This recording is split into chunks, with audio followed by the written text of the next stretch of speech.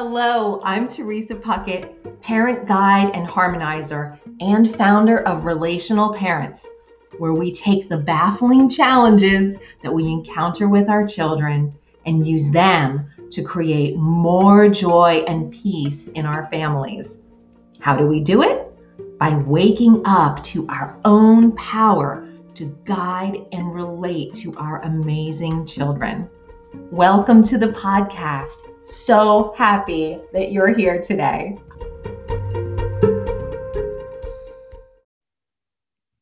Hello, it's T. And thank you for joining me for I've Got the Power. I couldn't resist naming this episode, I've Got the Power. I think I'm dating myself back to that rap song from the 80s. So I do want to talk to you about power and empowering our kids. And I've talked about Maria Montessori. I love Maria Montessori. And she always said that we should never do, and Rudolf Dreikurs also, these wonderful, famous child educators said we should never do for a child what she can do for herself. So we are all, myself as well, guilty of doing for our children some things that they can do for themselves at some times. Now, when they were talking about this, they may have been talking to parents. They were certainly talking to teachers in the classrooms as well. And sometimes there are always reasons why we're doing for children what they can do for themselves. My question and the conversation that I'd like to have with you is why? What is it that is keeping you, and I can ask myself too, what is it that's keeping me from empowering them in one thing? And I'd like you to try to get one thing in your mind. And I'm going to use a few examples. So I'll use laundry and lunches as examples. If you are making your child's lunches for school, they're going to school in person these days. We're experiencing the whole COVID situation, but some schools are in session depending on the school, depending on where you are in the US, around the world. If you're making your child's lunches, and if they're home too, if you're making their lunch, right? But they can make their own. The question is, why? Now, if the answer is because I absolutely love to do it, I get so much out of it, it sort of feeds me in some way that I can't even explain. And by the way, they also know how to do it, and they can do it if I can't for some reason. Plus, they know how to, make toast and scramble some eggs and make themselves some pasta and make a few things. Like, there are other things that they can do in the kitchen. They have skills. They are independent in the kitchen. And I just love to make their lunches. It's my way of contributing. That is one answer. That is a certain kind of answer. Now I want to compare and contrast that when I'm going to talk about laundry. If your child is maybe over the age of 12, I'm just going to pick somewhat randomly.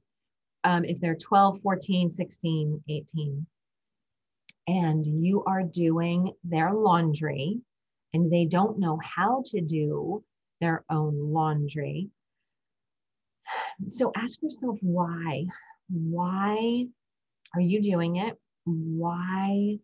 How come they don't know how to do it? Maybe you'll still choose to do it for them while they live at home. However, you're not empowering them, right? you're keeping that. And there could be many, many reasons. Of course, I never had the time. I never made the time, is one flavor of reason. Could be, I never even considered that they would or could do their own laundry. It was just always such a thing growing up. Like I just always thought that I would do my kids' laundry. So I didn't think about it. That's okay. Anything is okay. Now you can think about it, right? Does it bring you absolute amazing joy? Maybe it brings you so much joy and they already know how to do their laundry. And that's a reason too. That's a different flavor, right? I'm gonna say for me, I I get some satisfaction out of doing laundry. Like there was a whole pile of dirty stuff. Now it's all clean and put away. But I don't get special satisfaction out of doing it for my whole house. I do it for my husband and me. This is like just what's worked out for me personally, right? My boys both do their own laundry. And I like, whenever I start feeling like, wow, I really could use more help, or wow, I see some dirty dishes in the sink or whatever. That's one of the things I try to remind myself of is they do their own laundry. They've been doing their own laundry. And I think of all the loads of laundry that I have not had to do. Thank you. Like they're empowered. So that's the flavor of empower your kids and check your model of the world, right? Like if you're doing something that they could do, but they know how to do it and it brings you lots of joy, that's one thing. But if it never occurred to you, or like, oops, I guess maybe they really could do this, then that's an opportunity, right, for you to do a little bit of training. And so we're going to look at a couple of positive discipline tools. And you may have already noticed that some of the tools from positive discipline are actually tools in some kind of concrete sense that you can actually use and like whip out and consult with your child in the moment. And some of them are more like concepts. So I have one that's a real concrete tool, and we're going to start with the one that's a concept. And the concept is empower your kids, which we've been talking about, right? That's what this episode is all about, empowering your kids. And so I'm going to take a look at this card and actually, so there's 5 steps on this tool card, empower your kids. And it's kind of funny. It just shows how interconnected everything is in the positive discipline world, because every one of these steps that's numbered here is actually another tool in positive discipline. So the first one, teach life skills, right? That is a separate tool in positive discipline, to take time for training, to teach them about the different jobs and contributions that they can make, like making their own lunches, like doing their own laundry. So teach life skills. Okay. Number 2, focus on solutions together. Now, actually, in the most recent episode, we did talk about that and we drilled down. That is a separate positive discipline tool. And there are a sequence of steps to that one that don't overlap too much. It's like a real process. So focus on solutions together.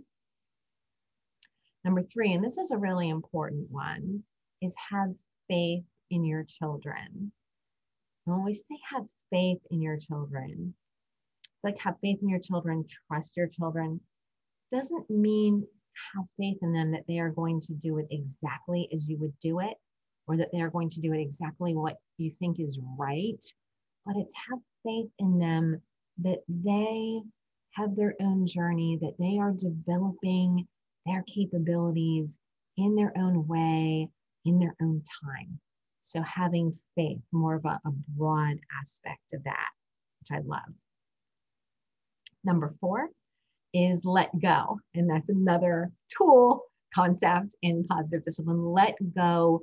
And it's hard. It's hard for us, and it doesn't serve our children if we let go in a very big way in a short amount of time. It's more about letting go progressively as they become more capable, giving them a little more responsibility, having a little more faith in them, teaching them a little more about how they can build their capabilities in the kitchen or wherever. So in small steps, letting go. It's better for us. It's a little easier for us if we do it as they progress through each of the stages versus, having apron strings tied, and then suddenly they're gone. And it's like, oh my goodness, I'm lost without my child. I can't believe I have an empty nest. Like, there will come a time when, there's a time for that. But if we've been preparing, at least we can have faith that they have the capabilities that they need, that we have guided them along the way.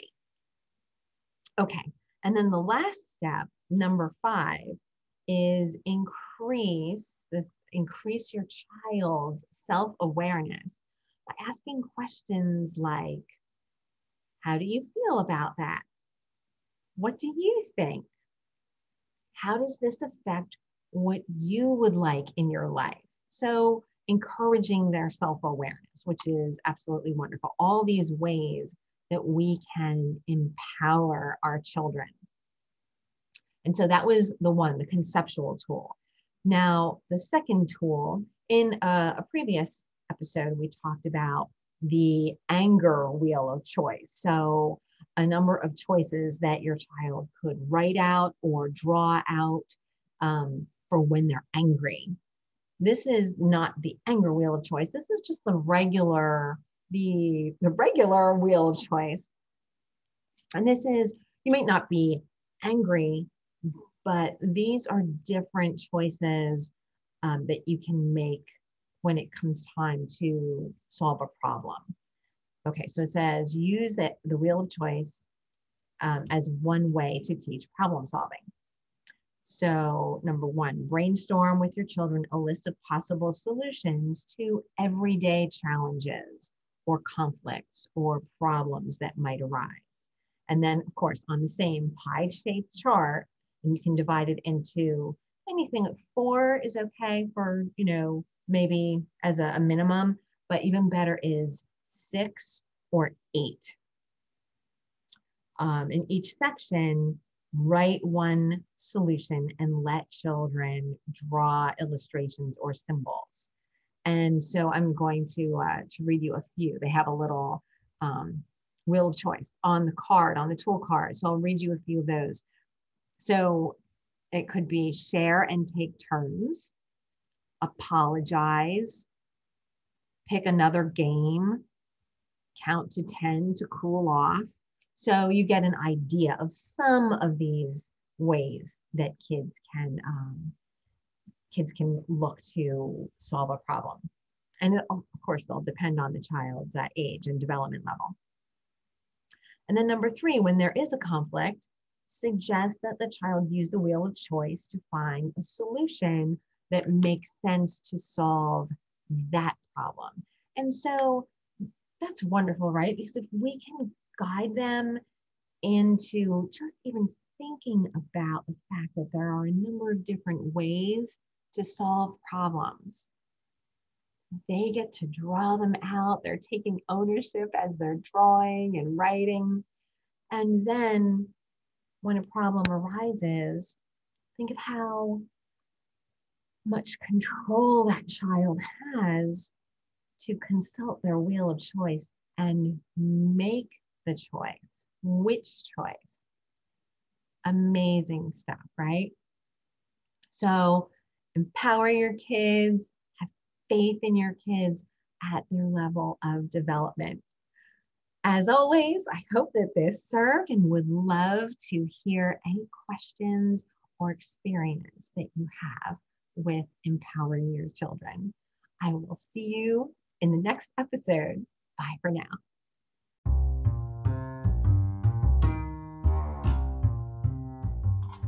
If you enjoyed this podcast and something resonated for you, I invite you to go get my new free parent energy tuning series. The free series includes 11 video shorts for greater connection with your child. Get it today at relationalparents.org/parent energy tuning.